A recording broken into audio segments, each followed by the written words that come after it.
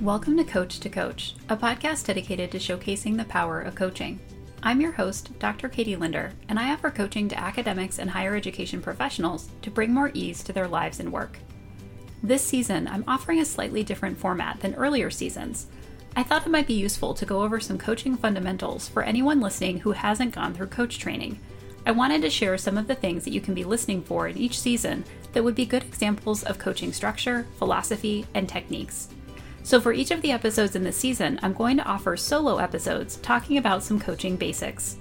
Feel free to email me with questions about these episodes or ideas of what you'd like to hear more about in future seasons if I do this kind of format again. Now, on to the episode. In this episode, I want to share a little bit more about what can feel like kind of a nebulous concept in coaching, and that is coaching presence. And I want to share a little bit about what the International Coaching Federation says about coaching presence to give you kind of a concrete idea of what this can look like. But this is one of the areas that I'm actually kind of assessing when I'm working with people in my coach training program to see how they are bringing coaching presence into their sessions with clients. So there's a lot of things that happen with coaching presence, but one of the main things you're really trying to do is get the client into a space where they can have progress around clarity for whatever they're kind of working toward, or progress towards meeting their goals. And there's a ton of different ways that this can show up, but in general, these are some of the ways that the International Coaching Federation talks about it. So one is that the coach acknowledges and respects the client's work in the coaching process. So this is kind of going back to the concept of trusting the client and partnering with the client. So not feeling like you're the one who's kind of pulling them along in terms of the coaching journey, but that they're an equal partner for you as you're working with them.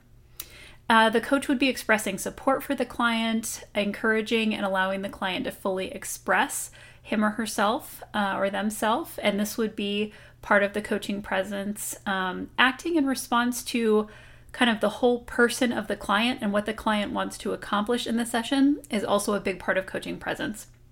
Now, what this looks like to me, and I talk about this a lot in the coach training, is really trying to pay attention to not just what the client is saying on the surface, but having a real awareness of like what's happening underneath the surface of what they're saying. So this can come out in their tone of voice, in the pace of their speech, and how they're inflecting words, and how they are expressing emotions in the session. There's all kinds of ways that you might see something kind of happening under the surface of what the client is saying. And oftentimes you would act in response to that. You would either ask a question that's related to that, or in some cases, if I see a client change in like energy or tone, I will draw their attention to that and say like, wow, you just got really excited when you were talking about that. What's exciting about that for you? And just really kind of go straight there rather than not acknowledging that shift and change. Now, this is a big difference, I think, between coaching that's happening at what ICF describes as the ACC level, so the Associate Certified Coach level, and coaching that's happening at the PCC level, or the Professional Certified Coaching level. Because I think PCC, you're expected to have this coaching presence. You're expected to be really aware of what's happening with the client as a whole person. And at the ACC level, it may be a little bit more functional. You're kind of just focusing on the session structure, checking the boxes, have you set the agenda? Did you do accountability? Like those kinds of things. And one of my coach training participants described the difference as ACC being about kind of the science of coaching and PCC being more about the art of coaching. And I definitely think that coaching presence falls a little bit more in the latter category of being the art, because there's a lot of different ways that you could approach noticing how a client is engaging with you in a session that would allow for that coaching presence to come out. So some of the other things that the ICF uses to describe this is that the coach is observant and empathetic and responsive. The coach exhibits curiosity with an intent to learn more about what's happening with the client. And the real kind of focus is on partnership. So you're supporting the client to choose what happens in the session. You're inviting the client to respond to your contributions, and you're accepting that response, like you're trusting the client's response and not questioning their response. Sometimes you're playing back what the client is saying so that they can kind of hear their own language and explore it more deeply. And you're also encouraging them to formulate their own learning within the session. So what are they hearing from you in terms of your questions and maybe insights that you're sharing as a coach that is helping them to go deeper into their own understanding of themselves? But I do think that one of maybe the harder parts of this to be attentive to is noticing and exploring energy shifts that happen within a client. And this is something that I actually really intentionally ask my coach training participants to start paying attention to once they get into the part of our training where we do coaching observations. I'll kind of model for them what I'm hearing and seeing within the client so that they have a better understanding of what to look for. Now, part of the challenge of this is when you're first starting as a coach, there's definitely this sense of cognitive overload where you're trying to think about all these things at once. So you're just learning, for example, the session structure, which I talked about earlier in this season, and you're trying to remember all the components of that. You're trying to remember that you need the topic, that you need the measurable outcomes, you need to know the significance of it, you need to be able to mirror it back to the client. And so there's this kind of, frenzied pace in your own mind of all the things you need to remember about the agenda setting. Then when you're actually in the session with the client, you're paying attention to, are you keeping to the agenda? You're also listening very carefully to what they're saying so that you can formulate your next question. And then you're also, depending on kind of where they go in their response, trying to decide, are they going off the agenda? Are they going to circle back to the agenda? Should you try to get them to circle back to the agenda if you feel like they're going off? Should you let this go on for a little bit longer? And then in the midst of all of that, you're also always watching the clock because your session is a certain amount of time. And depending on what you're trying to accomplish within that session, you're constantly trying to move the client forward with the agenda that you've set together. And then there's a certain point before the end of the session where you want to shift the client into thinking about their next steps and the accountability for those next steps, which I'm going to get to in a little bit later this season. So part of the challenge, I think, of exploring energy and emotion on top of all that is your brain is already hooked in to trying to understand what's happening from a structural perspective.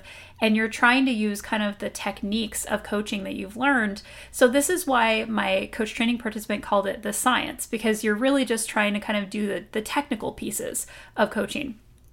But once you start thinking about coaching presence, you're layering in the art form where you're really trying to understand from a more kind of holistic perspective. Yes, they're saying something on the surface, but there's also maybe something happening underneath as well. And so they might be saying one thing, but you can tell from their body language that maybe they don't believe it, for example. Or they might be saying something and kind of trying to convince themselves of something, and you can tell from their body language that maybe this is not the direction that they want to go in. So it's a very kind of interesting thing to begin to layer into all of your other awareness of what's going on within that session, to also be paying attention to things like body language. Now, one of the things that I think about coaching presence that's really interesting is when we start to incorporate the body into coaching, there's a whole other kind of coaching called somatic coaching. And this is something I think I've talked about previously on Coach to Coach. It's something I've certainly been exploring in my own practice. And somatic coaching is when you're actually kind of very intentionally asking clients to incorporate things like breathing exercises or other kinds of physical exercises into the coaching practice with you. And it's a way to, again, kind of address the concept of the whole client, and that you're not just thinking about working with them from a cognitive perspective, but you're bringing the body into that, you're bringing the emotions and kind of their mental state and all the things into the relationship so that you can be kind of thinking about all of those things together. And one of the things that somatic coaching really brings, I think, to the scenario is this understanding that the body has a lot to tell us when it comes to things like a coaching relationship. And sometimes the words are not enough. Sometimes it's about how the words are stated, or which words are chosen, or how the body reacts when something is said. And so I'll give you a couple examples. You might notice in a coaching session that a client speeds up their words, or they come into a session with really low energy, and that's not what they normally look like when they're in a session with you. And so that might be something you would comment on. There are oftentimes when clients will get emotional in a session, and they'll often apologize for being emotional. So one of the concepts of coaching presence is to allow for all emotions to come into the coaching space and have that be okay, that a client can express a full range of emotions and that we can learn from that, and we can use that as information as we continue the coaching relationship. So again, coaching presence, I think, can feel a little bit nebulous, but when I really think about it, I think a core element of it is, what is the coach doing to create a space where the client feels comfortable expressing their whole self?